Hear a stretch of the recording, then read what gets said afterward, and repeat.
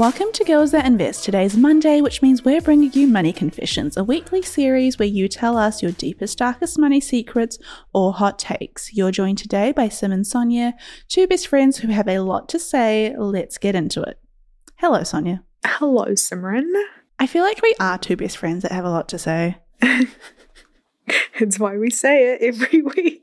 I think we have the fact that we have turned our conversations into a podcast and been like, you know what? We are nosy and we have opinions and we will share them. And the fact that we do this every week, who does that? We do. We do. Anyway, that is neither here nor there. Let's get into this week's episode. It is actually quite a delicate one, so just for context, Sonia does not get to see what these are, and I'm going to hit her with a little bit of a bomb. Are you ready, Sonia? Mm-hmm. Dear Sim and Sonia, I'm in a delicate financial situation with my mum. To give you some background, I have suffered from abuse and neglect from my parents, which has led us to be estranged for a long time. For the last 5 years, the situation has been better and we have regular contact. My mum has asked my partner and I for help several times. We have helped her and her husband move cities, helped them renovate their properties, and have given them large amounts of money to do so. We also agreed to be their renters for one of their properties so that they can gain some cash. Her husband has a daughter who has left the country and we don't see her or her kids. The other day, they showed us their will in which they will divide everything into 4 parts. Me, her husband's daughter, and her 2 kids. I asked if this was open to changes once I have my own children, and they say that it is not. I don't feel like they owe me money, but I sort of do. His daughters have always had support. They paid for her education and car, while I had to figure out things on my own because according to them, I was smarter. I'm not a genius and she's not dumb. Also, we're the same age. I was vocal about this with them and they took it as we only helped them get something from them, as in they helped the parents move around and stuff just to gain something. They were getting very aggressive about it, so we left and hoped that things would cool off. My partner is hurt by the situation and he feels that I am being taken advantage of, so he wants us to turn off the tap and focus on getting our own wealth. I agree with him, and if I was younger and wouldn't have wanted kids, I know I would do it immediately. However, I want to do it in a sensible way so that we don't burn any bridges. I don't think we can be 100% honest because of my mum's unpredictability, and I've always been scared of her. Now I'm afraid she'll kick us out. Remember, we are her tenants. We also helped my partner's mum along with his brother and his wife because she's unable to work due to illness. With this economy, our savings are suffering and my partner and I are burnt out. How would you address this situation? Please help. This is a lot. And I just want to take a second to acknowledge the conversation around abuse and around dealing with a parent that is obviously not a sort of safe place that you've grown up in. There's a whole extra layer of there's a huge nuance to it. And I don't think Sonia and I in that space are qualified to speak, but we will talk about the money and the money side of things and the inheritance issue. But Sonia, take it away. One of my unhealthy habits is that I feel like this irrational anger to everyone, on behalf of everyone that writes in every week that we do this, because there's just so many layers and I don't know where to start. And I also feel like I say that a lot, but I just want to acknowledge just how much of a kind person that you are to go through what you did and to deal with that trauma of abuse, but then also reaching your hand out and still helping them, even if you are on good terms now. I think as you grew up, you don't really let go of 5-year-old you or 10-year-old you or 15-year-old you. It's kind of like they're still in there somewhere and you solve your issues, sure, or you deal with them a little bit better, but it's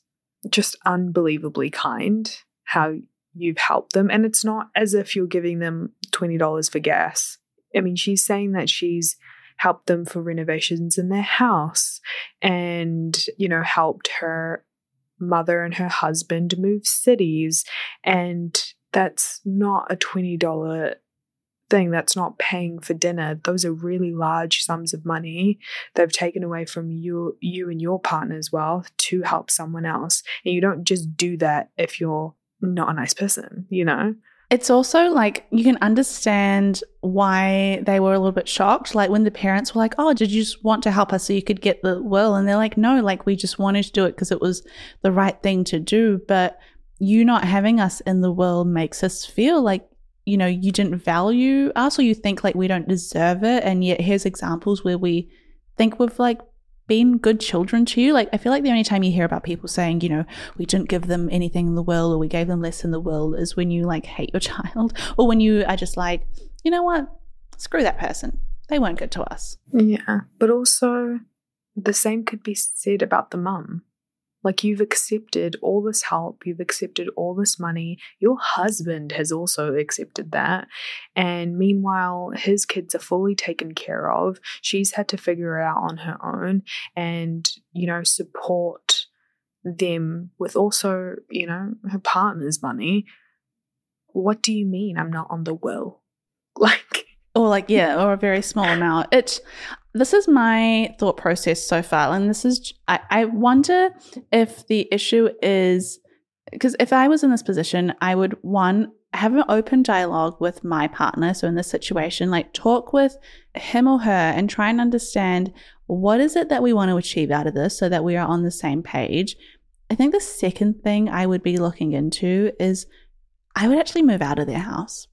I would not be, because from an outside point of view, it is very hard to have a case and say, why are we not having more money on the will when you are living in their house? And yes, you're a tenant and you are paying rent, but it can also be perceived. Like it's interesting in your message, you said, we're living in their house to help them get some cash, but they could technically get another tenant. It doesn't have to be you. And they're probably looking at it as, you know, my daughter is staying at one of our rental properties and so she doesn't have to deal with a nasty landlord. She's just dealing with her parents. And it's, you know, why are we doing even more for her? I can see them viewing it in that way. So move out of that house.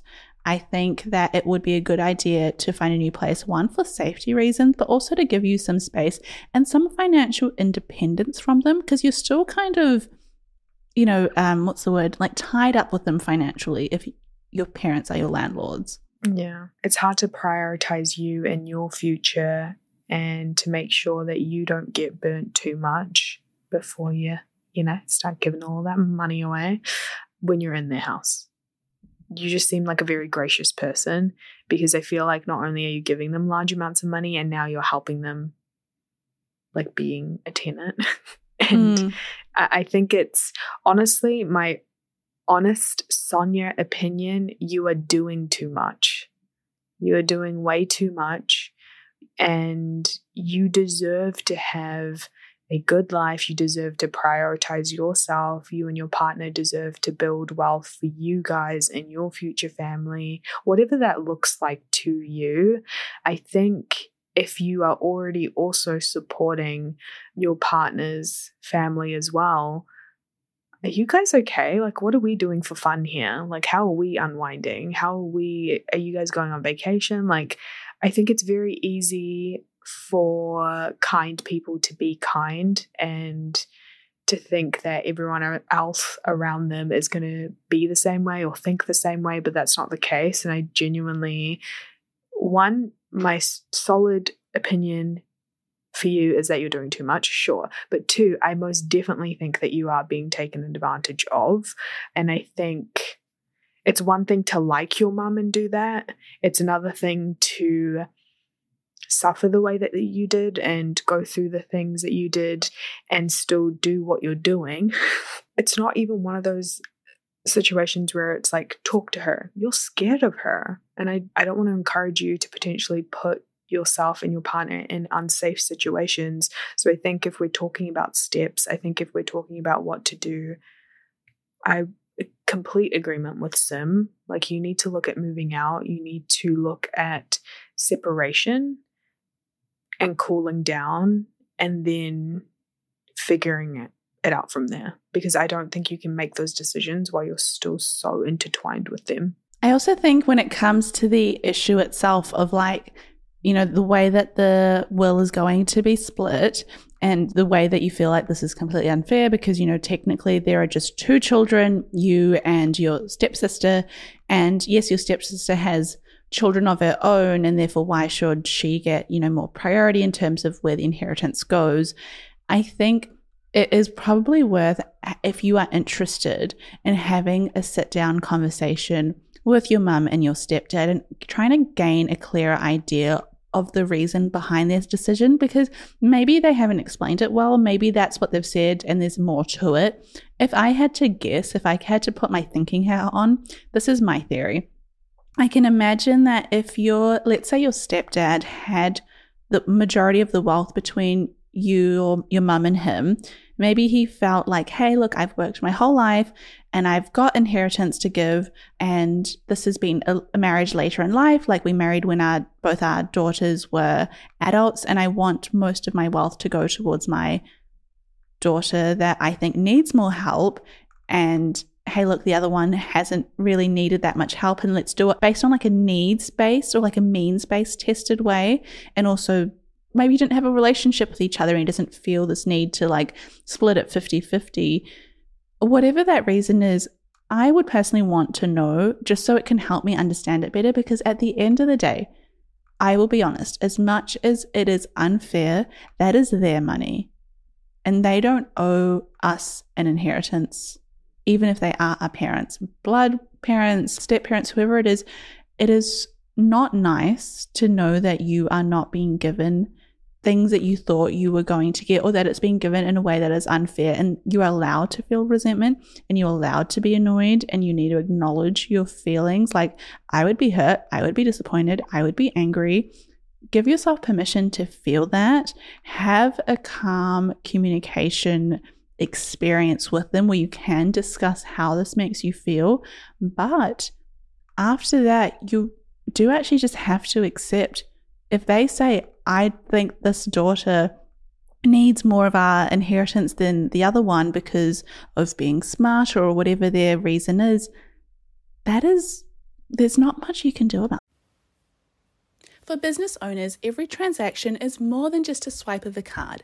It's the culmination of your hard work, dedication, and commitment to your customers.